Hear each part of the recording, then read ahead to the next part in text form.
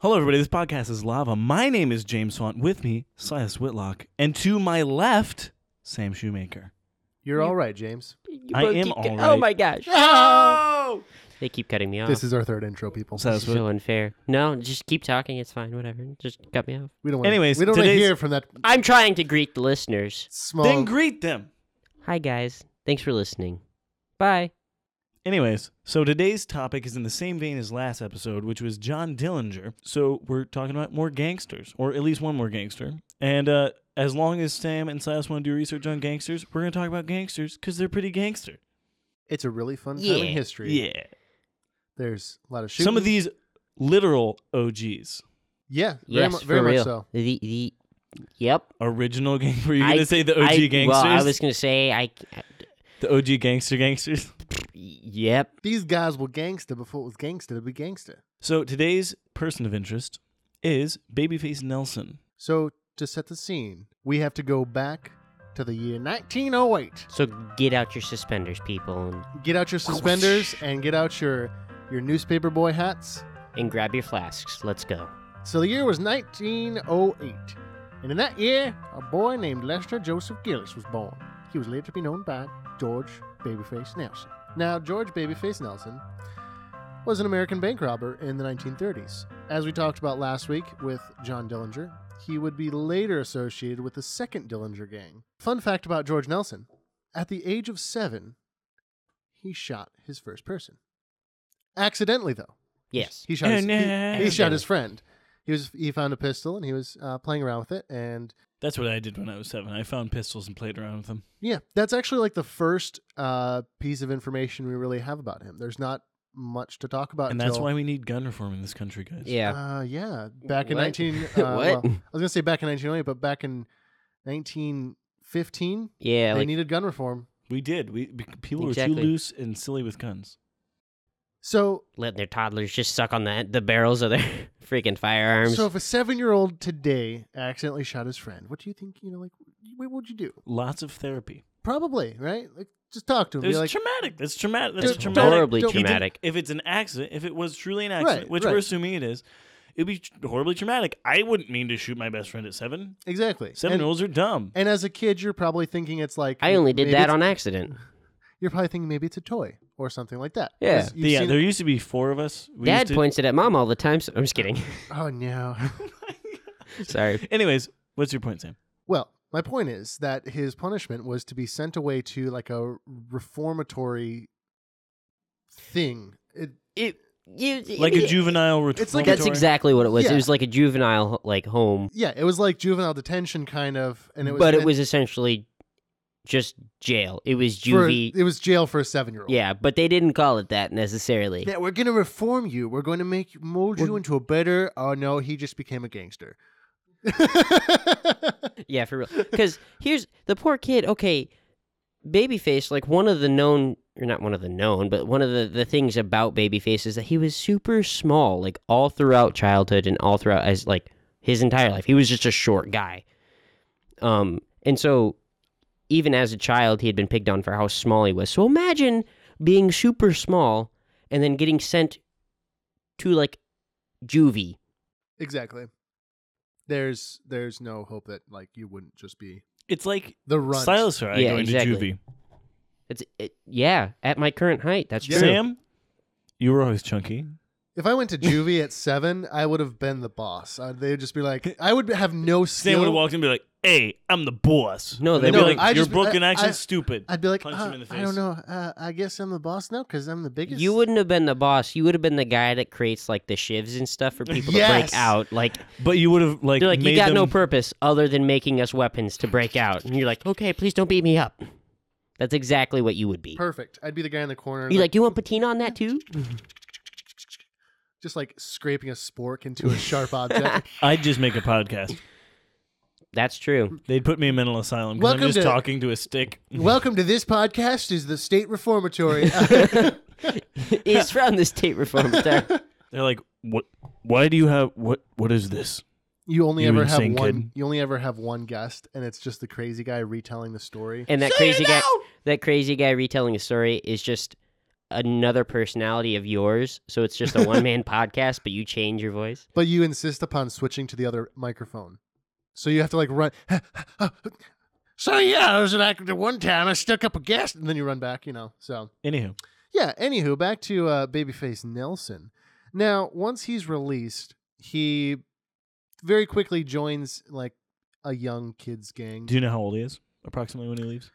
Well, it would have been 1 year later, so he would have been Just 1 year. Yeah, so he was about 8 years old, 8 or 9, and then not long after that, he's arrested again for theft and joyriding at the young age of 13. Yeah, that's right. Oh, yeah. That's when I started driving. Yes. It's not quite as bad as In Kuklinski.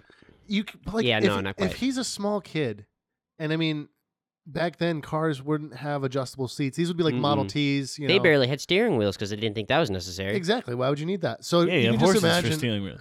Exactly. You just whip him. Yeah. Wait. Take me someplace. I don't care. You can just imagine that he's like driving this down the street with like a rock on the gas pedal and just like bumping into carriages and I just want to point out they could probably catch him on foot. yeah, very slow speed. Well, no, I joyriding. thought that they could go like up to like cars back then could go up to like 30 miles an hour. I thought they were relatively quick. I don't know. I mean, they're relatively quick, but at the same time, I don't know who you guys are, but I definitely can't run. Like I can't run above like 5 Usain miles Bolt, per hour. man. Wow. But they would have had motorcycles. Probably no, maybe No, maybe not. probably I don't not. know. Anywho, Not so he important. was he Were motorcycles before? he got I don't know. no. Yeah, no, I think the first motorized bike came out in like the 1800s. Anywho, Science people. Ooh, this is also a history podcast. Get ready to get bored. People- aliens, man. Aliens. Wow, our viewers just dropped by half right then and there. Oh no, now we No, only come have back, 6 please. listeners. So, anyways, that's cost him an additional 18 months in a penal school. So I think that's again like a reformatory, like I don't know what a penal school is, but it doesn't sound fun. Something to make him not be bad.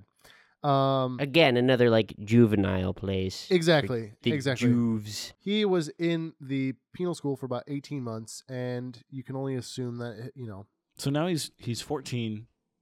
roughly, yeah, he would have Roughly 14, he definitely just would've- getting out of like, well, we're talking about him getting out of the school, right? Yeah, so he would have been about 14 or 15 when he Mhm. gets out. So he's been in Just getting. he's been in quote unquote jail twice. Already. Yes, and Or this isn't some- just jail, Yeah, but this is Some of them are Catholic retarded. jail. Yeah. so really, really strict. Basically, and other the thing. basically the Marine Corps for kids. Yes, but Yep. with more Jesus. And Well, It's like Jesus as a punishment, though. yeah. It's like, oh, you did this wrong thing. Jesus He is sees angry at you. You're here because you did wrong sin, you terrible child. Like, I'm sure that Wrong there was. sin. There's right sin. Yeah, I'm sure. Same. Yeah. No. Yeah.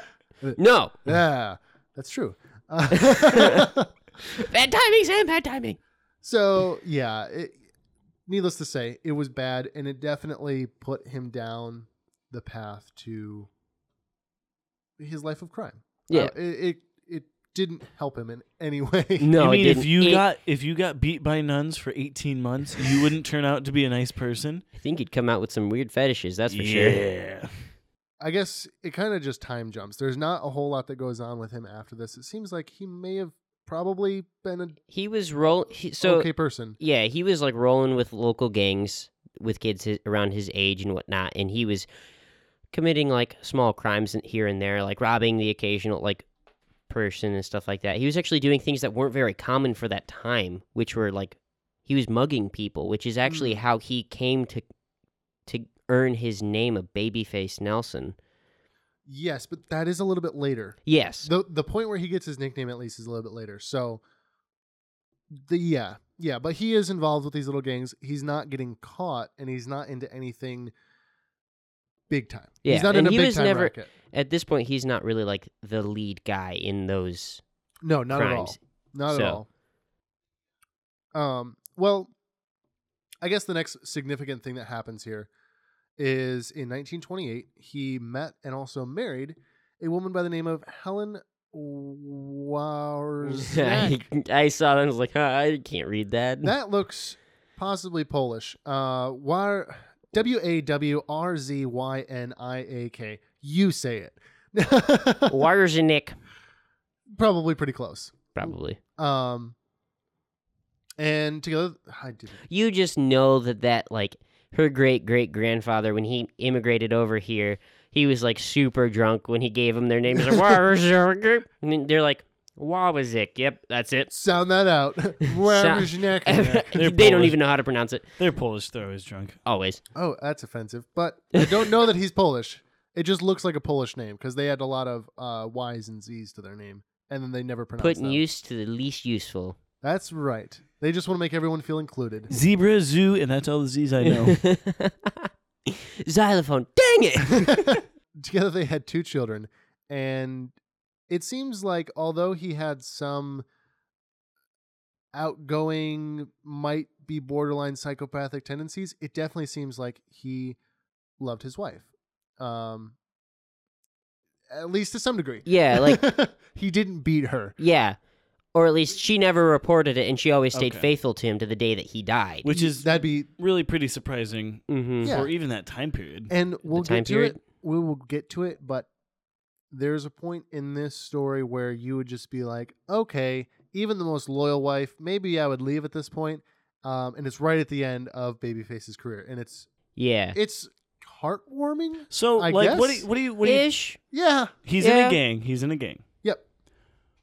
When you're getting married, how old was he when he got married? 1928, so he'd be 20 years old. So he's 20. Talking to this probably. We're gonna assume No, 18. okay, so no, she. Wait. Yeah, no, she lied about. They got married before that. I thought. Where. I'm trying to set up a funny joke. No. He was. Sorry. He was 20. You're right. She was not 18 yet, so she lied. But, and they wrote a different. They said that she was 18, which was Okay. accurate to like what most people did back then anyway. So it's a crime that most marriages. So Yeah, I mean, Started in. you lied on your military papers. You lied on. I'm 12. No, I'm 18. You look like you're 12. I'm 18. I'm 18. I want to go die in the war. It's There fine. was a lot of that. I know. There was I a ton of that. It was crazy, especially in World War One, because back then there was less documentation as to who you even were. Well, yeah, and then that's. Do we have dog pet? I don't care about that. They created dog tags for World War One. Yeah, that was 'cause like it's like, the well, initial- a bunch of people are gonna go die. who was World War this? One. And- Bring in the greatest of inventions. Hey, here's an identification card that won't like crumple in water or burn or anything, so we know Yeah. who you are when you die. Because when you get blown up by a You know, huge artillery when shell, you die. and Yep. you know the interesting thing with this is, a lot of these gangsters, not all of them, but a lot of them, missed the war. Now some of them were in the war, and usually those guys are what kind of end up as the higher ranking ones. It seems like. Yeah. But if they're in that little slot where they're just too young for the war, there's not many men that come back from the war. There's a lot of them Mhm. that died over there, and so there's a bigger area for them to take over, I guess. There's more room for them to take over as a little guy than Yeah. if there was a lot more guys in the gang. Mm-hmm. But there's fewer men, so therefore fewer men in the gang. Kind of not, that just is an observation. I can't back that up with anything Well, it makes sense. though. besides just logic, I Yeah. guess. And so around this time, he was working at a Standard Oil station, and to basically pay the bills and make some money on the side, he took up stripping. Now, What? hold what? up. Stripping, as it was known then, is what you would call now leaving a car up on blocks. Oh, Yes. Ah, Sam. I mean, he's got the. So that's how Babyface got his name. He became a stripper. That was his stripper name. That's stripper right. name. No, so what stripping was basically that he would go and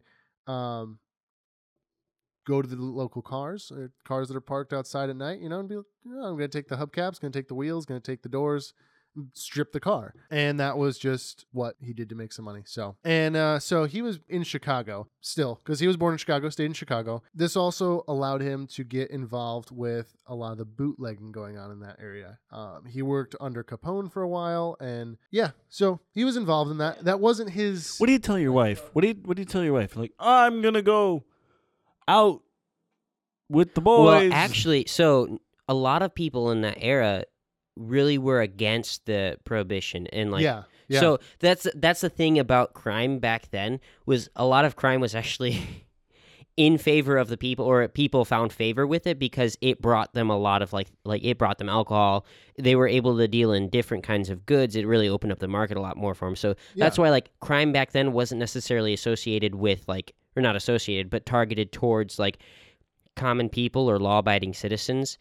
It was primarily against like banks, the big guy, the big guy, the G-men. the man. Yeah. They're sticking to a the lot. man. Yeah, exactly. So so that was something I found really interesting. Oh, for sure. And when we talked about Dillinger last time, we kind of saw that he was painted as this Robin Hood character who's throwing money out of the banks as he's robbing it, and he's vaulting over the countertop so smoothly, and then him and a lot of the other gangsters at the same time would take bank loans and they would rip them up and give them back to the people like, hey, look, you were owing the bank this much money for your house or whatever. Yeah. Now they don't even have records of it because I just ripped them all up. Yeah. And so that painted these gangsters as the good guy or the guy for the people. Mm-hmm. The interesting thing about Babyface Nelson is he never does any of this. No. He does not do any of this. In fact, what it eventually comes down to is like, hey, you looking at me robbing this bank? I'm going to shoot you. Yeah. Gotcha. So, like, the reason why he left Al Capone's gang and, like, stopped working for them is because he had nowhere to go up in it. It was easy to join those gangs and whatnot because Al Capone needed a lot of manpower to do those small jobs because Al Capone was never really involved directly with his crimes. He just organized it. Right. And Babyface didn't want to be a follower or a henchman. He wanted to be a leader. He wanted to be public enemy number one, which is something that he really despised of John Dillinger, who was the first public enemy number one. Mm-hmm. And at the time that, I didn't know this, at the time that Dillinger was public enemy number one, Babyface Nelson was actually public enemy number two. Yes. And then moved up to number one because he died. licked a bunch of people. Mm-hmm. Now, what he then moves on to with his little band of cahoots that he's kind of gathered together is armed robbery. And this is taking place roughly around 1930. The 30s is really when gangsters reach their peak, especially 33, 34. Yeah. That's where Dillinger had his peak. That's where Babyface will have his peak. Their stories like cross and intersect. Yes, they really do. So 1930, he's breaking and entering.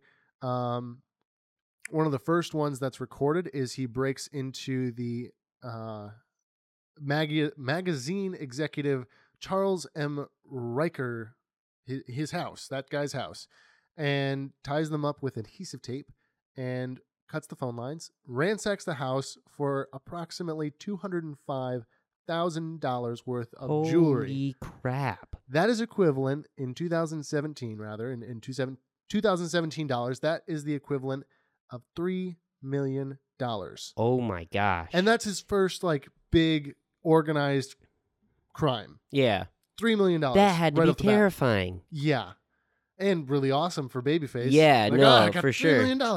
And I don't know. I wonder how it would work back then with jewelry being less tradable, more recognizable certainly than cash. But still, Yeah. I mean, like since he didn't pay for it, he could sell it at a cheap, sell it for a cheaper rate and still make 100% profit off of it. Loads of money. And to like a shop owner that receives that to resell it as merchandise, they can resell it at full value.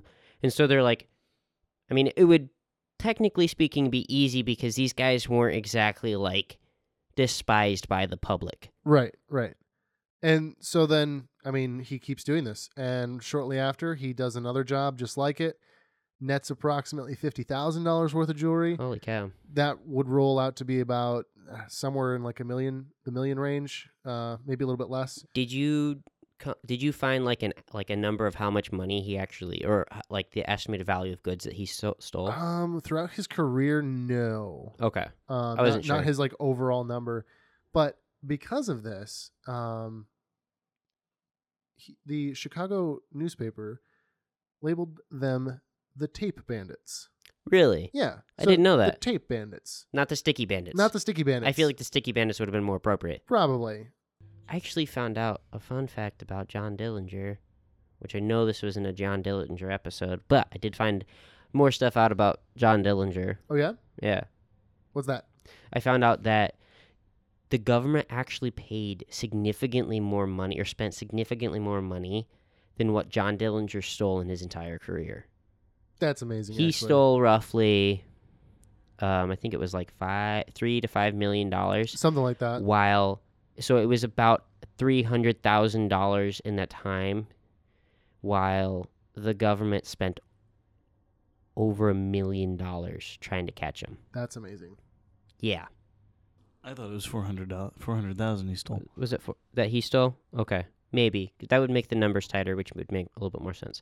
Along with all of these house invasions as the Tape Bandits, this is where he finally gets his nickname. I just can't respect them as the Tape Bandits. I'm sorry.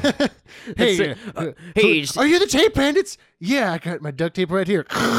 They just start laughing at him. Stop laughing. Stop it. You're like, aren't you the bandits from Home Alone 2? Yeah, we leave your water on after we leave. Oh, with the wet That was the bandits. Wet Bandits. This is the Sticky Bandits. You know, why'd you say that so gay? I don't know. You're like, I know, we're the Sticky Bandits. I don't like that. I'm sorry. I'm so sorry. No, Oh, just the well, Tape Bandits. that would make so much sense, though, because this guy has a huge chip on his shoulder. So if he was the Tape Bandits and they start laughing at him when he unrolls the tape, he's probably just going to shoot them. Because at that point, he's such a little child sometimes. Oh, but dude, he's like 5'4". Yeah. I mean, So he's literally a little child. Yeah. he's a little insecure, He's too. very small. This would be like if you're familiar with the classic comedy duo of Bud Abbott and Lou Costello. Yes. This would be like the one half of that duo with a Tommy gun, Yeah. basically. Yeah. Except not fat. Same time era though. That's like, true. Yeah, it is actually very similar. I think they were a little bit more 40s. yeah, like but they 10 started years. in their 30s. True. Yeah. Yeah. I think their first film was like 1933. So eventually, he gets in, I guess, what you would consider the big time, and he breaks into the mayor's house. And I don't think the mayor was home at the time. No. I think it was just the mayor's wife. It was just the mayor's wife. Ties her up, robs him, blah blah blah, and gets away. And when the mayor is giving the description to the police, she describes him as having a baby face. And so, what do you think they started running in the newspapers? Babyface Nelson, the Sticky Bandits, No, the Sticky Bandits. the Tape Bandits. But yeah, and he hated that. He absolutely He hated hated that. And that crime, that robbery, actually was one of like the first times where he actually was like the reason why he stood out so much, and she gave a description on him the most, or the best description, is because he was actually the one like pointing the gun at her, robbing her, Yeah. not the rest of the gang. It was actually him, which was one of the first times he showed like more violence. I mean, obviously So- he taped people up. Are but they not wearing masks? No, dude. You got to remember, this is before the FBI really wanted to make sure. So this is going on before the FBI was pushing out like wanted posters and No. like fingerprint prints and Yes, stuff they like were. that. No, hold up. They weren't. Not Let's- as much. Not as much. What this about the like cowboys out west? that not as much. And they then- still wore masks. No, dude, you got to think. No, They so wore, like, because of the bandanas. gangsters, the FBI created a better communication, and like the FBI at this point in time was really a just like a database for local police departments to get to, and a lot of local police departments did not like the FBI necessarily because they didn't really do much. They were a bureau. They were literally like a bunch of office It workers. was like they the were like, BMV. okay, we've got these pictures of guys. If you want to know more about the it was a pain in the butt to get any kind of information. It was like going to the Jack- BMV and being Yeah, like, exactly. And think about this too. Back then, there's not cameras. I mean, there are cameras, but there's not like personal cameras. There's not a whole lot of. There's no security cameras. Yeah. So yeah, but you don't want to. Okay, so you go rob somebody. You don't want to see him on the street and they go, "Hey, that guy Well, robbed me." and here's another right. thing. But Here's if you another left thing. the town, A lot of crime in that time wasn't the way how a lot of criminals do their crime now. A lot of criminals do their time now to like hide from police. These guys wanted the infamy because it brought more money, it brought more henchmen to do it. It could make them into the next Al Capone. If they became infamous and they knew they could get like henchmen and stuff like that, they could build a crime empire. And so it made it better for them to be known. And then they're untouchable. Yes. Then they are absolutely... Yeah, just like Al Capone. The police arrest them, and then, oh no, you have 50 henchmen out to kill all of your police department. Yeah, you've essentially just like signed a death wish for your entire police department. So it's like one of those things where the more infamous they become, and that's one thing that Babyface Nelson was really pushing for, was to become very infamous. Prestigious. Yeah, well respected. He wanted respect, and he knew it was something that among the had to be criminal earned. community. Yeah. That's why he left Al Capone's gang, as I said earlier. Because Al was just too big for him. Yeah, he had no chance to. Literally. It was literally like starting as an intern and working up and then going to a different company and owning that company. So he Well, really... many- He went from being an intern at Al Capone to being an intern at Dillinger. More on that later. More on that later. That's right. There's some And interesting stuff on that. definitely. And so no one in his gang called him Babyface. Generally, he was referred to as Jimmy or just George. And he actually preferred... Because those are synonyms of each other. Yeah, exactly. Exactly. Well, they're synonyms of Lester for sure. I think I think that's his real name. Yeah, Yeah. Lester Gillis is his Lester real name. Joseph Gillis. Mhm. And so I guess Jimmy out of Joseph, maybe, but No? No. Well, no, actually, it says here that his nickname Jimmy was derived from his middle name Joseph. It's So still Okay, wrong. fine, Sam. Be right. Why don't I you? know, right? He actually referred to himself though James, that's as too wrong. he referred to himself as Big George Nelson. That clearly. But he was 5'4". I know, right? I think my boots are taller than he is, or That's it. was. That nickname didn't really stick. No, I Needless to imagine say. not.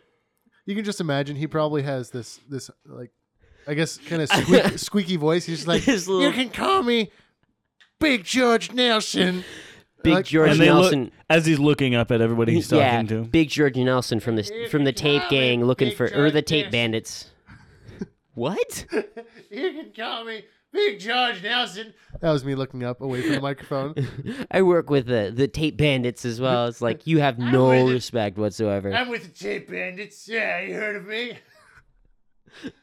Now, that was all going on right around, 1930, beginning of 1930. And April 21st, 1930, Nelson robs his first bank, making off with approximately $4,000. Really? You should have stuck with the home invasions because Yep. you netted a nice, cool $3 million in 2017 money on your first try. And for the first bank, you netted a cool $4,000. Wait, that's in 2017 money?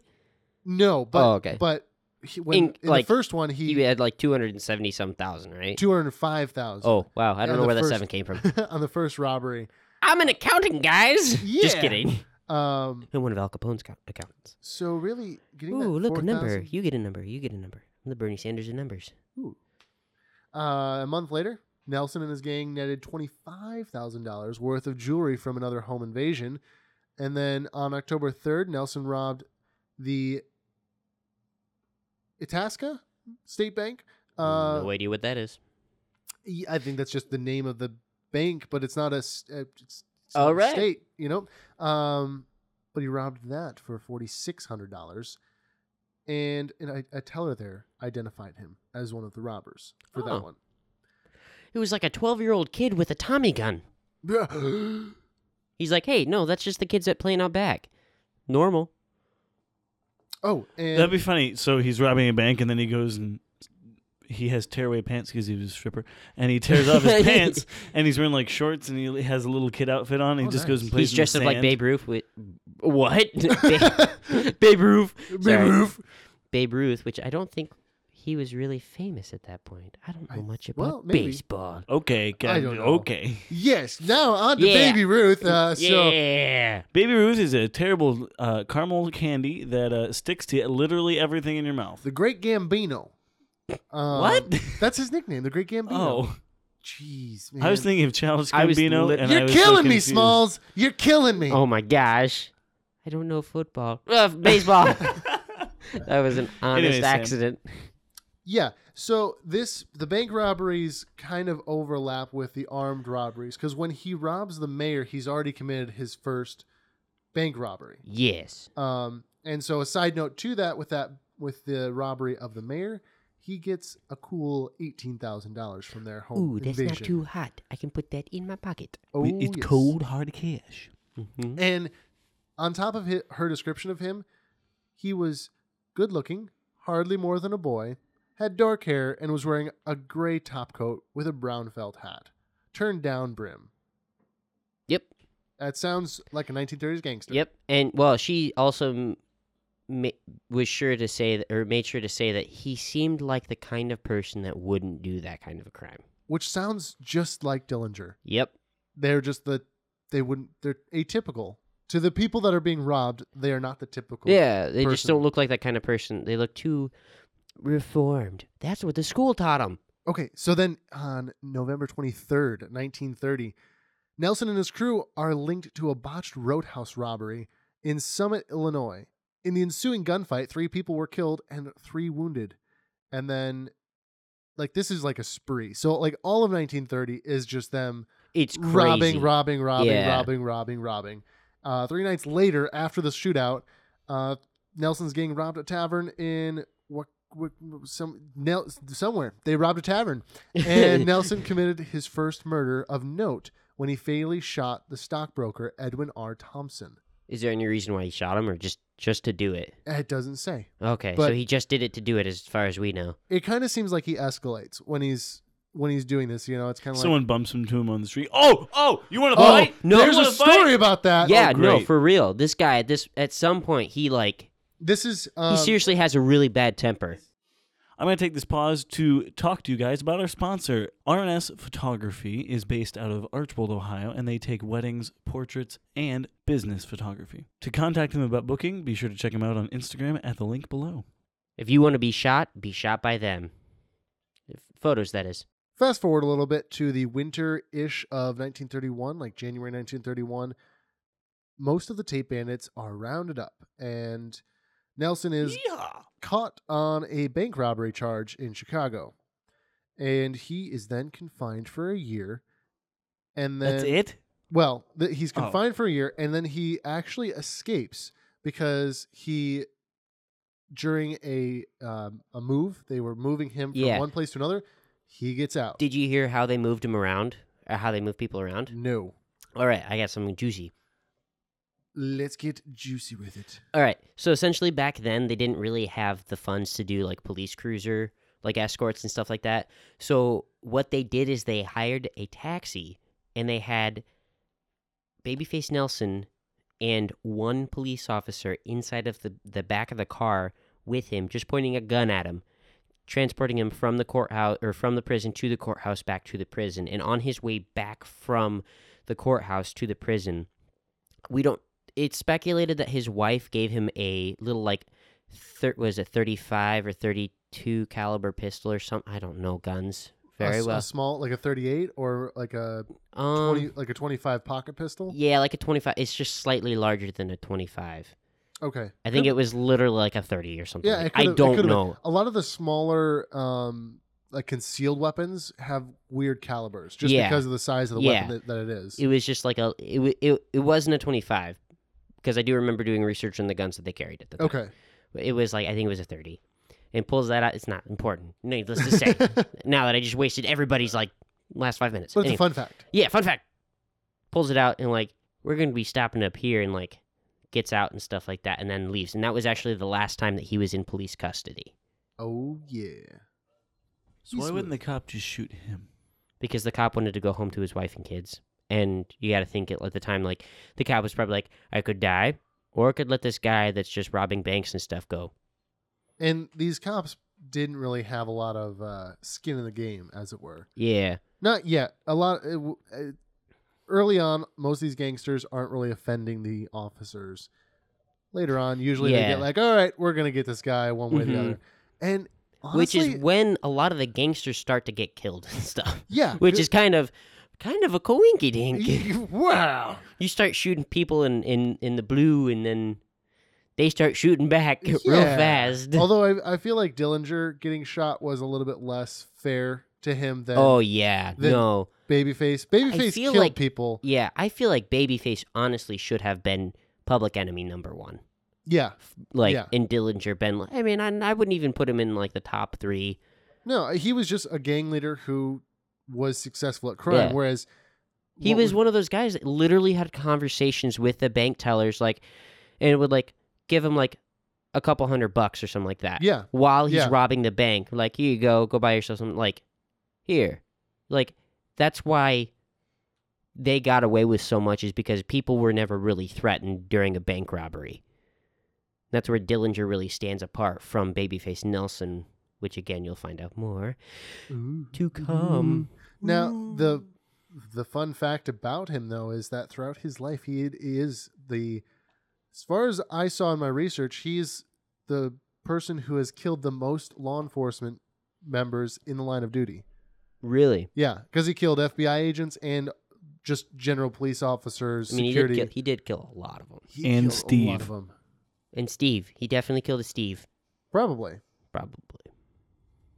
Most likely a Steven, but, So he escapes. Stefan. Steven he- Rogers, I think. He goes west to get away from all the craziness going on in Chicago. He goes Yes. out to Reno, and eventually he ends up in a town called Sausalito, California. Sausalito. While he's out there, he's in the San Francisco Bay Area.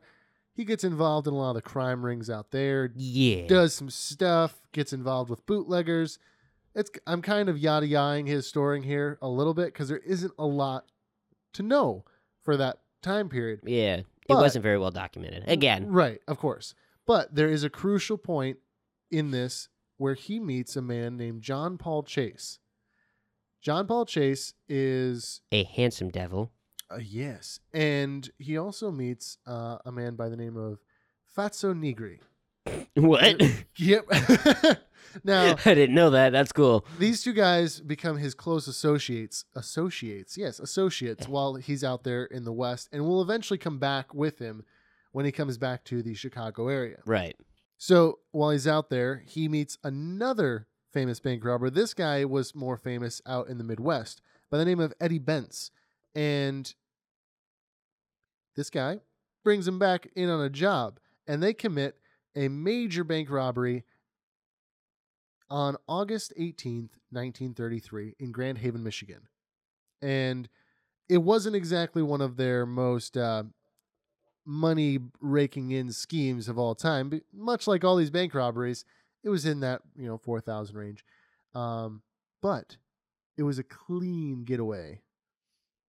Yeah, no, a lot of it's interesting because a lot of the crimes that they do, like a lot of the bank robberies that they do, Bank it's actually robberies? it's actually very interesting because a lot of the crime and like bank robberies that they do, they don't time their actual robberies correctly, and they will like rob the bank right before like another like shipment of money comes into the bank. Yeah. It'll be like they rob the bank, they leave. Later that day, the bank gets more money. It's like a reoccurring thing. And it's something where it's like, yeah, that's where John Dillinger was a lot better at it. It was at this time that Nelson really was touring the country, you might say, because he was going to Iowa, he was in South Dakota, he was in Mississippi, and robbing places. Yeah. And in the midst of this, several people are killed, from bystanders to police and guards, things like that. People Could you are killed. imagine that? You're going to the bank, you're trying to move some money around, or you got a check. You're in there, some guy who comes in, shoots you. You're like, come on, man. I just came to Just trying to cash my paycheck, just trying man. to cash your paycheck. And then you die, and you're up in heaven, and you're like, really? Like, Didn't even get paid. this guy didn't even, like, And he's then just you- a bank robber. You know the bank teller took that paycheck and just like cashed it. cashed it and put the money in his pocket. And then, yep. So the way that Dillinger and other gangsters like him would take money and throw it out to the crowd, it's been said of Nelson that there were instances where he would go into the bank, and like I said, he does up his ante. So initially, bank robberies are pretty vanilla as they go. Goes in, robs the bank, leaves. And then he puts on a little bit of flair and he goes in and he starts shooting the ceilings, Mm-hmm. Classic gangster move. Go. All right, everybody, give me your money. And then Unbeknownst to him, there are roofers, and he murdered 6 guys. No. Oh, no. And they're all 12-year-olds because there's no child labor laws yet. Ah! But there's several they- instances where he just starts like spraying groups of bystanders, like with a Tommy gun, presumably. So it's like Nareshin in MW2. Yeah. Now, not a lot of people are killed in that, but they're hurt and they're injured from that. Well, Yeah. no, you would want to die if you're shot in the 1930s, 20s, 1930s. 1930s. You don't want to be yeah. operated on. You don't want surgery to happen in 1930s. No, not really. They're like, all right, so we're gonna hit you with this hammer to knock you out. Hopefully, you don't die from just that. No, Because it's if not you're a awake during hammer. this, it's gonna hurt real bad. It's not a hammer. It's Okay, actually we have like, Klaus here. He's gonna punch you in the face and knock you out. yeah. Anyways, Yeah. So there's an instance also here, just kind of, I would guess this would be rapid fire pinpointing certain fun facts about his career during this time. fire questions. He ends up in Texas, and while there, he meets an underworld gunsmith named Hyman Lemon. That's a real name. Wow, that's not a nickname. Hyman Lehman. I think it might be Hyman I'm in Lehman. Lemon. Hello, I'm Hyman Lemon. And from him, he purchases. Wait, a, is that just a mispronunciation of Hyman Lohman? No, Okay. Do you want Hyman? it's Herman Lerman, actually. Herman Lerman. It's Herman Lerman. I am from the Sesame Street or something weird like that. I don't know. I'm a puppet. So what he gets, I keep saying so. From Herman Lerman, he purchases. From Herman Lerman. You're like the chef from the Herman Herman Lerman from the Sorry. Okay. So that's true. So from Hyman Lyman, one of these weapons that he purchased was a 45 Colt that had been modified to be fully automatic. So I'm guessing like a filed down bolt catch or something like that, where you could just hold the trigger down and shoot through all 9 rounds that those pistols held. Not the most effective, but kind of But- cool. No, that's actually what a lot of gangsters in that time did, was carry small arms that they could just simply carry in their pocket, because a lot of the interactions between like the G-men at the time were super close quarters. Yeah. And so this is the time when like Bonnie and Clyde are really upgrading their arsenal. They're using bigger guns like sawed down sporterized BAR rifles and stuff like that. And so they were really looking for like easy concealability but easy protection all at the same time. It's like, yeah, so they're using a lot of 45s at this point, specifically automatics. There was another instance where he was associated with one of the mobsters out west who was on trial at the time for bootlegging, I believe. Or no, I'm sorry, for fraud. He was on trial for fraud. And Gangsters committed fraud? I know, right? What? It was later revealed that while he was out there at the same time as this trial was going on, that he and another member of his gang were actually the ones who, quote unquote, took out some of the key witnesses against the mob bosses. So Really? he was helping them out. He kind of just Okay. like, oh no, he took them out. Where'd they go? Who knows? Who knows? They were gone. They were gone today. I saw a guy walking down the bridge. He had some cool looking huge shoes on. Oh, maybe they were made out of concrete. I don't know. There Looked was like gone. it would first swim to me, but I can't do any kind of accent. I was like, hey, are those some Gucci cinder blocks you're wearing? And he's like, yeah, sure is. And I pushed him in the water. And then he was They gone. pushed him in the water, and he knew- didn't fall in because the shoes were too heavy. I couldn't lift him, so you know what? Because I'm so small. So I shot him. I carved a hole in the bottom of the bridge, and he fell through. It was crazy. I got under the bridge, took my saw. Felt like an episode of Tom and Jerry. Bugs Bunny. What the? So it's kind of cool. Gosh dang it, I did it again. Also during this time, John Dillinger escapes from prison with a wooden pistol. That's where these two first cross paths. At the same time, another fun story with Nelson happens. So John Dillinger has escaped and he arrives in the Twin Cities. And Nelson and his friend John Paul Chase, who we talked about before, are driving presumably to meet him when they are cut off by another car. This car was driven by a paint salesman by the name of Theodore Kidder. And little babyface Nelson loses his dang mind because he got cut off. So he whips up on this guy, gives chase to him, pushes him to the curb, forces him over, and then Licks his shoots toes. him. Oh. What? Just straight up shoots the guy. Not gonna lie, there's so many people that I deal with on my daily commute that I just kind of want to do the same. I know, right? But that's We do not condone violence on this podcast. No, this is nor do we Yes. do any violence. No. He forces the guy over, robs and shoots him. Could have just robbed him. Could have just been like, hey, sticks a gun in his face, like, hey, you don't know who you're dealing with. No. Shoots him. Yeah, this guy's like out for a power grab all the time at any Well, when you're chance. so short, you have to be. Yeah. People can't be cutting Yeah, off. yeah. Because God cut off your toes. Oh, gosh, God cut me off at the knees, so I'm cutting your life short. How'd you do that with a knife? I don't know. 2 days after this, they're all partnered up. Dillinger's second gang, Yes. as they would soon be called, they strike the Security National Bank at Sioux Well- Falls, South Dakota. Yes, and this is the gang that actually got the name the Dillinger Gang, Yes, Yeah. that's correct. which Babyface Nelson didn't like. He wanted it to be the Babyface Gang, but Dillinger was insistent on the name, and Babyface was just like, "Fine, whatever. You won't be with us long, anyways." As he's Yeah. looking up at him. The two Yeah. of those guys, you'd think Dillinger's the head, but really those two are butting heads. Yeah, and so this is where Babyface is. It's his gang, so it's his guys, and he's really organizing all the robberies that come from this gang, which is why this next robbery at Sioux Falls goes the way it does, because Babyface was really the one in charge. At that robbery, there was actually an officer who was wounded. He was arriving on scene as they're getting away, and he's wounded by Nelson, who just sprays him with his submachine gun. Because it was a squirt gun. Just sprays Yep, him. just sprays him with water, and then he slips on the water, falls, And breaks falls into a bunch of bullets that were just laying on the ground. breaks his elbow. Worst day ever. Worst day ever. Interestingly enough, a week after the robbery in Sioux Falls, on March 13th, the gang robbed the First National Bank in Mason City, Iowa.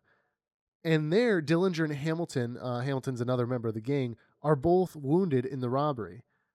But on the plus side, they made off with $52,000. So That's a pretty Which big was plus. better than their Cha-ching. one at Sioux Falls, which was literally the robbery that I was talking about earlier, where they robbed it, but they only got a very small amount of money back from it. This was another to go not to do this, but to go back to Sioux Falls. This was one of his like movie star moments where he like people assume that he kind of mimicked and got his ways from like gangster abdications in films, where he made everybody get down on the ground, like lie down, which nobody was really going to fight him because they, as far up to this point, no one ever got hurt in the robberies.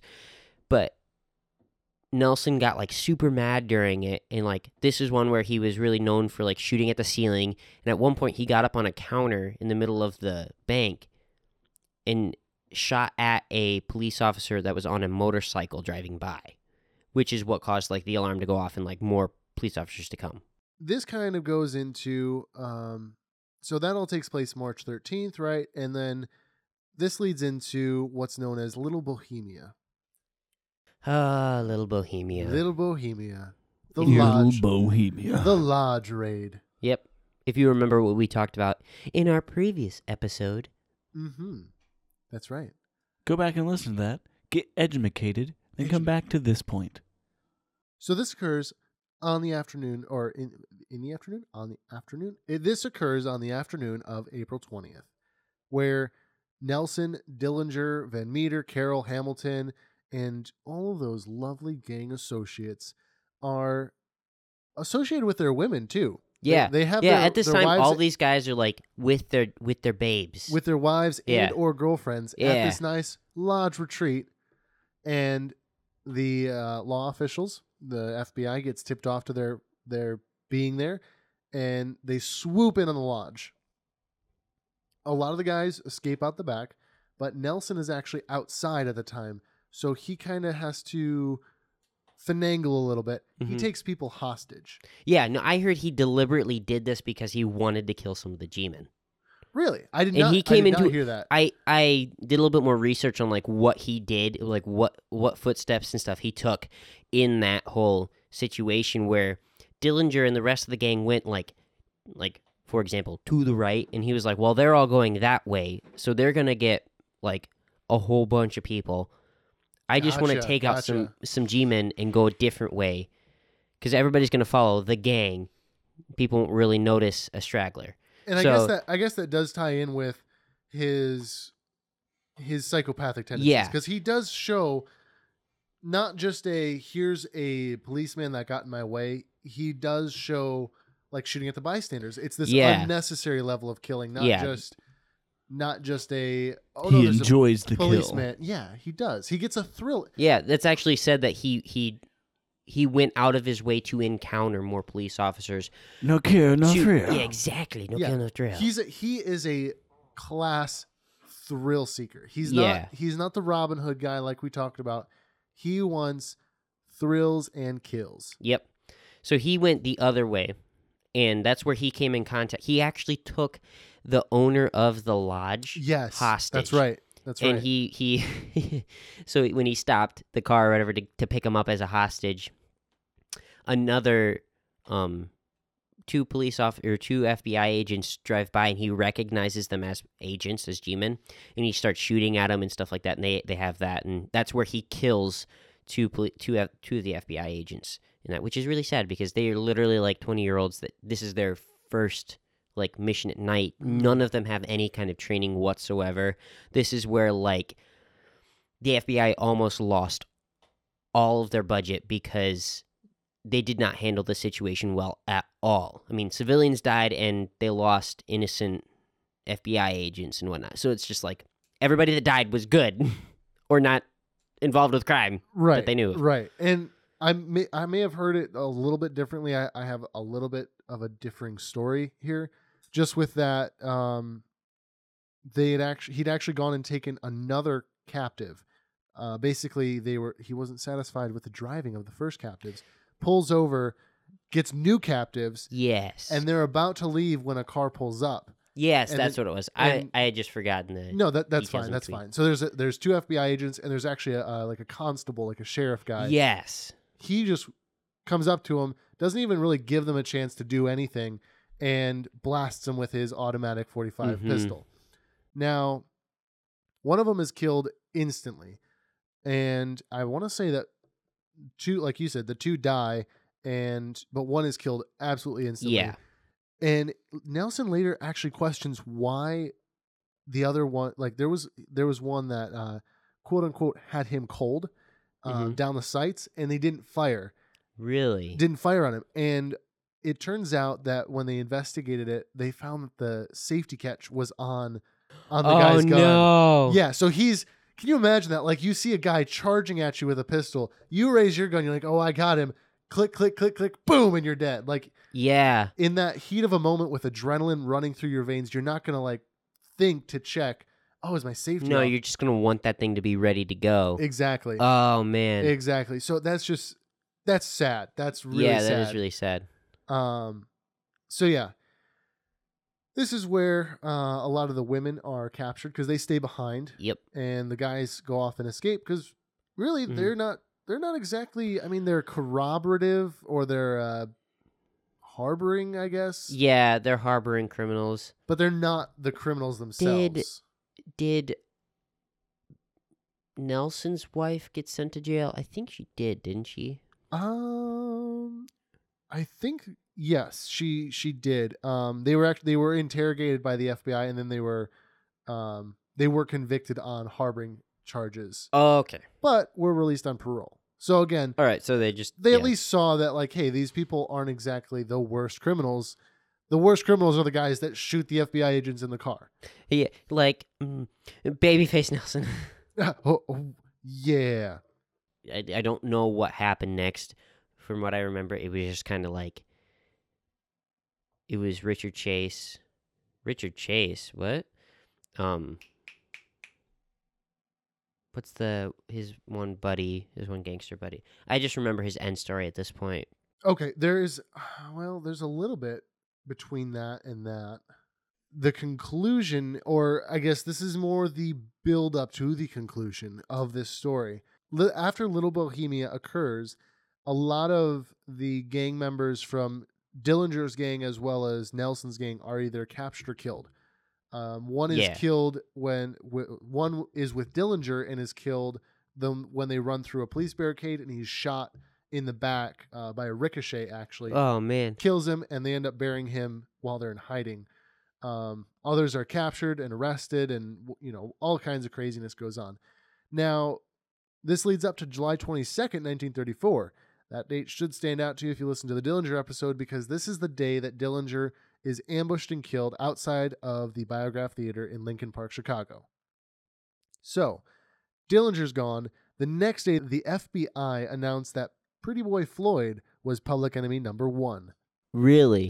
It didn't jump to Babyface. Then, on October 22nd, 1934, Floyd was killed in a shootout with agents. So, who's left? Babyface Nelson becomes public enemy number 1. And again, dun, dun, dun. He was super excited to get this title because this is what he had been fighting for since before he actually teamed up with Dillinger. Exactly. He teamed up with Dillinger in order to get more notoriety to become public enemy number 1 because he wanted it so bad. Mm-hmm. Now, what did with this notoriety? Manhunt. FBI agents everywhere and law enforcement everywhere is now looking for Babyface Nelson with much more of a desire, I guess passion. They're much more focused on him. They were focused on him before. Like it was like when if you they kill saw one him, of theirs, they get real mad. Yeah, but oddly enough, like and when you get labeled, Dillinger didn't really do that. I know it's the weird thing. So with that's Dillinger. why I don't feel like Dillinger should have been public enemy number 1. But it makes sense that the government wanted him to be. Yeah, public enemy absolutely, number 'cause absolutely. He kept stealing their money. Yeah, and the people loved him as kind of that like thing. So to escape kind of the heat, Nelson's going out west, goes back to Reno and everything. But then eventually he swings back into Chicago, and it's actually this is the really the last furious gun battle between FBI agents and Nelson. And this is intense. It really is. And because of his, he's like Dillinger. Dillinger was a folklore character. Babyface Nelson is a folklore character. There's some mix and match stories. Some people will say one thing, others will say another. I've seen differences in terms of how many times he was shot. But I got a consistent number, but I don't know if it changes yours. Good. I don't know. We'll see. Okay. But we'll try to give the most well-documented and backed up story. Yeah. And we'll add some of the other ones just to give you a flair or a taste of the flair that was added by, the game of telephone that happens when you start telling stories about the famous gangsters of your day. If you're a grandpa telling your grandkids about Babyface Nelson and maybe you saw something happen, you saw one of his robberies, you're going to spice it up a little bit. So that can happen with stories like this. Mm-hmm. Now, this all takes place just outside of Chicago in a town known as Barrington. And at this place, the ensuing gun battle actually results in the deaths of Nelson and federal agents Herman Hollis and Samuel Cowley. Yes. Very unfortunate. Two American heroes. Yes. 2 more of these law enforcement officials who end up dead because of Nelson. Interesting thing about Cowley, or whatever his name is, he was the guy that was sent to work with the local police department to try and find Babyface Nelson and really clean up the local police department and and FBI departments and stuff like that. He was sent in by name of J. Edgar Hoover, and he was really he really helped find Dillinger and stuff like that. And so Yeah, he was actually kind of like a big name in this, in the Nice. whole like development of the FBI and who they are today and how they refined what they are today.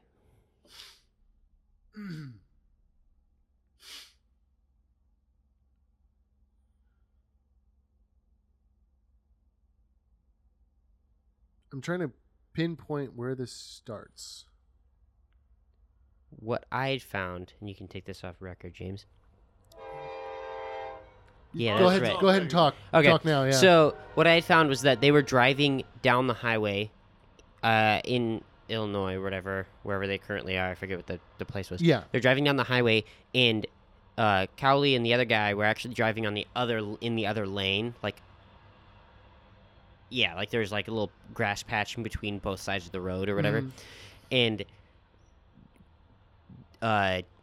they recognize Babyface in the other car driving past, and so they turn around and they get into a hot pursuit at 70 miles an hour at this time, like crazy. That's fast. Very crazy. And so then they get into a gunfight, and then Babyface is remembered saying from his wife and by whatever the other guy's name, Chase. What's his first name?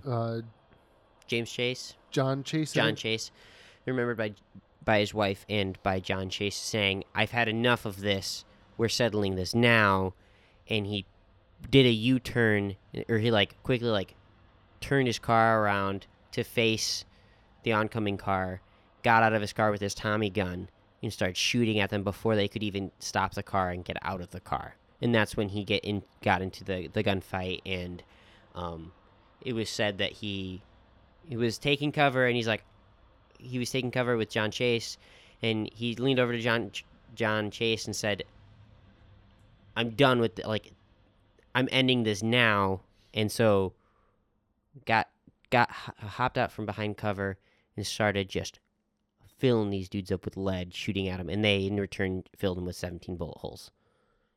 That's the number I remember. He got shot 17 times, killed both of them. See, I've heard 17 and I've heard 9. Or, yeah, I think 9. I heard consistently that it was, even on the medical report, that it was 17. Who shot him 17 times though? It was Stephen Cowley and whoever the other guy was that was in the car. Because they would be both dead at that point. He gets away.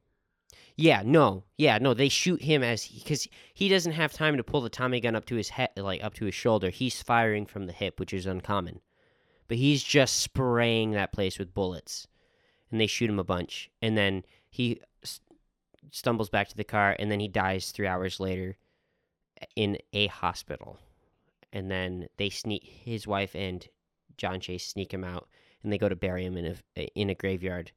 And they either get interrupted or didn't have the chance to bury him, and they left him alongside the road, wrapped up in a cloth. That's what the 2 documentaries and a couple articles that I read told me. This all takes place on what was then U.S. Highway 12 and what is now U.S. Highway, or U.S. 14, I guess, not U.S. Highway, just U.S. 14. It upgraded by 2 levels. That's right. Because of the 2 officers killed on it. Yeah. That's a terrible joke. How this all goes down is we have Nelson and Chase and his wife all driving south in a stolen V8 Ford towards Chicago. And in the opposite direction, we have federal agents. And they catch sight of each other simultaneously heading in opposite directions. And immediately they actually are like kind of doing circles. They're like spinning around, like Really? trying to catch each other. They're doing U-turns to get behind the other person. That's great. Eventually, That's fantastic. Nelson's powerful Ford V8 rips up on him, and they exchange gunfire back and forth. And what actually happens in that is, now I should clarify, the agents in this first car are McDade and Ryan. Now these 2 guys end up pulling off to the side of the road, get into a field, and they're going to wait for Nelson to pull up on them so they have the jump on him. But in the gunfight, the water pump was actually damaged on Nelson's Ford, which it just basically loses power after that. Slowly they're losing power. And 2 other agents who had been called in, Hollis and Cowley, pursue Babyface Nelson at this point. Now, this whole exchange takes place in about 5 to 10 minutes. 10 minutes is the very maximum that all of this is happening at. It's very high pace action. They're initially, when there's that first car chase between McDade, Ryan, and Babyface Nelson, they're going like 60, 70 miles an hour, which is crazy fast for that time period. Yeah. This is 1934. They don't Speed have... limits were like as fast as a horse can trot. Basically, that's true. So it ends up that these cars pull off, and Nelson ends up in front of a ditch, and Cowley and Hollis are on the north side by a park. Or do I have that backwards? I don't remember. I didn't get specifics like that. No, I'm sorry. Nelson and Helen, they're on the north side by a park, and Hollis and Cowley are on the south side of the street. I actually watched an interview with a man who was like 7 years old at the time. He was a kid, and they were delivering magazines to the gas stations on that road, and they ended up witnessing from a distance all of this occurring. And so I was watching a story where he kind of walked it through on a map, like showing like, okay, they were stopped here and they were firing across here, and I was seeing the gun flashes. That's crazy. I know. That's crazy. Yeah, it's definitely crazy. And what's even crazier is that Nelson has his wife with him. So he immediately gets her into the ditch to keep her safe, and then he and Chase are returning fire with the agents. In the ensuing exchange of flying lead, a single bullet from Cowley's machine gun strikes Nelson in the stomach region, slices through his liver and his pancreas, and exits his lower back. Oof. Yeah. So instantly he's just like leaning against the Ford. His Ford Fiesta. His V8 Ford does not say. Well, they put a sombrero on it, so it was a Fiesta. It was a Fiesta. You're right. My FBI records did not show that, but you know. Well, they thought it was kind of racist. So after he's wounded, Chase hears him mumbling about his weapon being continually jamming. So they swap weapons. So Nelson takes his 351 Winchester rifle, which had also been customized to fire fully automatic. I want to see these guns so bad. They sound gangster. yeah, they sound awesome. They sound OG, bro. OG. So this is where he pulls a Rambo move, and he steps out from behind the cover of the vehicle, advances towards the agents, firing the Winchester from the hip, basically. 2 of his bullets end up hitting Cowley, 1 in the chest, 1 in the stomach, knock him down. And I want to say that he dies. He does not die instantly. Sorry, he's the one that dies later in the hospital, but he did eventually succumb to the wounds the next day. He gets hit again from Hollis's shotgun. He gets shot in the leg. That's gotta hurt. Yeah. So he's knocked. Ouch. He gets knocked down by a shotgun blast to the leg. That doesn't knock him down all the way though. Like that doesn't. He Take gets him down. back up. Gets back up. He's one tough little man. And Hollis, maybe already injured. We don't really know at this point. He moves to get cover behind a telephone pole, and is then shot through the head. Oof. This is exactly why you can never trust little people. Not to be like, but they're always like psychopaths. Clearly. It's actually said that he walks over to the dead body and like looks down at it, gangster style. I don't think he shoots it. I don't think he does like execution style, because like I said, the one guy does survive until the next day. Mm-hmm. Well, I mean, Nielsen also got like filled with lead, so yeah. I mean, yeah.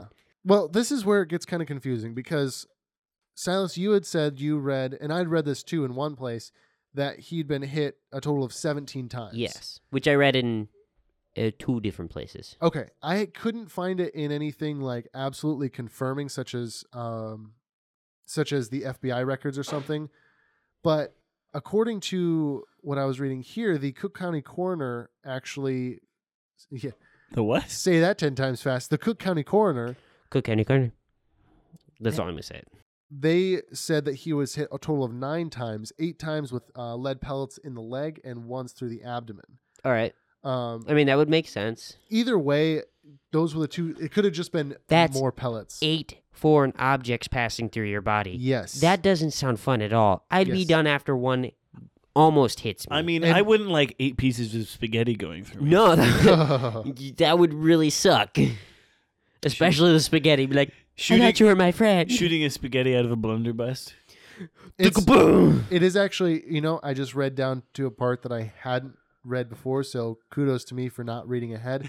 Yeah, good job, Sam. It's Yeah. Head of suggests- research right here. That's right. It suggests that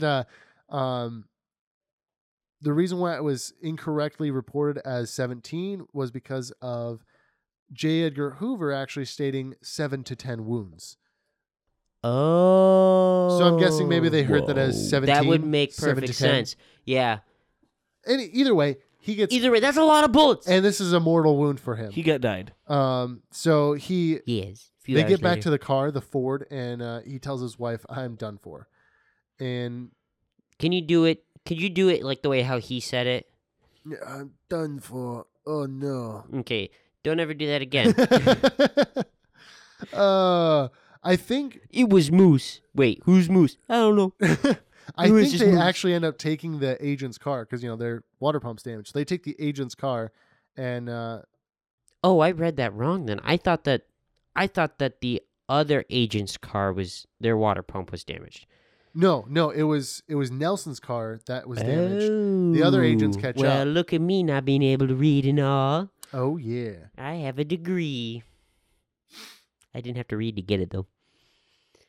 Actually, I did, but nevertheless. Yeah, they take the agent's car and end up trying to get to a safe house. But as I said, the next day Hollis was pronounced dead at the hospital, which he was dead basically at the scene. Cowley lived a little bit longer and just long enough to get almost to surgery. He ends up dying, and then 2 Nelson- bullets to the belly. Nelson ends up dying with his wife by his side, which is Kind of peaceful. Yeah. I heard he died peacefully, like he just slowly faded out. I Yeah. mean, there's nothing peaceful about 9 bullet wounds, but no, not at all. Now, what is kind of again, that's the first part of this touching little sadness, I guess.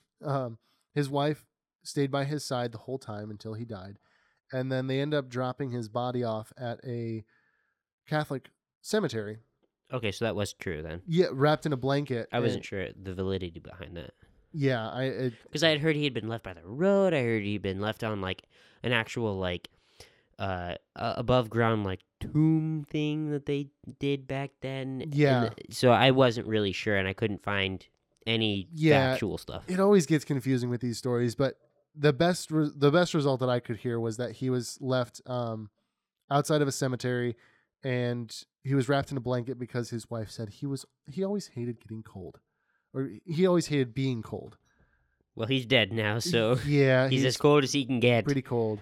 One of the interesting things about this is just to kind of show how the lore gets built up around characters like this.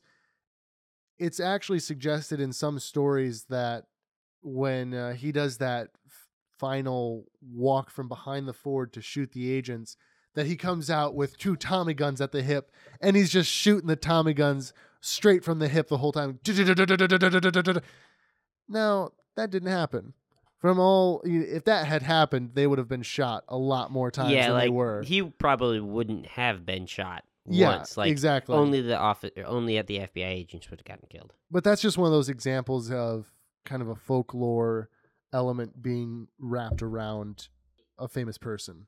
In comparison to the things that he has done, it doesn't necessarily sound like something that he wouldn't do. That's true. It sounds exactly like something he would do. That's very true. The guy was crazy. Crazy! So to wrap all of this up, Helen was later captured after this and was sentenced to serve 1 year in women's federal in the Women's Federal Reformatory in Mila, Michigan. Now, Chase was actually apprehended a little while later and did serve some prison time, but eventually was paroled in, let's see here. He was actually paroled in 1966. Yeah. And so he lived in California, and he was employed as a custodian for several years before eventually dying of cancer in 1973. That's exactly what I heard. Beautiful. It's really quite I mean, fascinating. yeah, he actually had kind of like a peaceful death that way. Yeah, and maybe a little bit of a redemption. You never Yeah. know. You don't know. You never know what the janitor at your office used to be, and he might Yeah. have been a crime boss. Okay, I'm gonna. That's the wrap up for Babyface Nelson. That is the end of his story, and he had a short run and a hot run, just like a lot of the gangsters that time, and unfortunately ended with him being a dead one. Yep. Very dead. As dead as you can get, in fact. But a really fun, quick little side note that I want to talk about, which I found rather ridiculous. When he was sentenced to prison, there's a funny little sentence that he gets. This was, I believe, when he was arrested for the car theft. He gets sentenced to 1 year to life. Yeah. It's not life, and it's not 1 year, and it's not 10 years. It's 1 year to life. Yeah. I thought that was weird, too.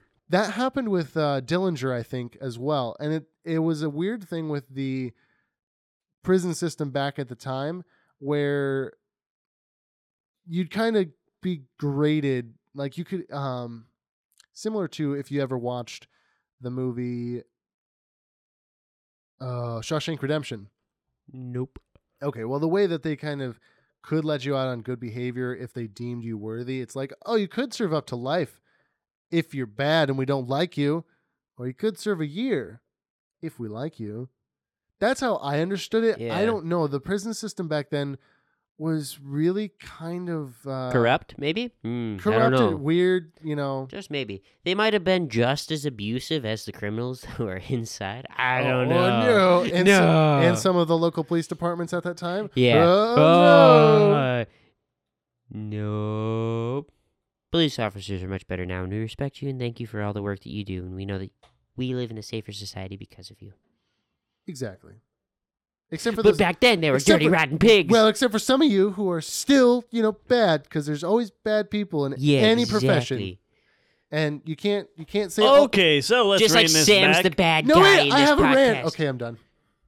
Okay, so Nice rant. Thanks. It was nice, short and sweet, like all rants should be. Yes.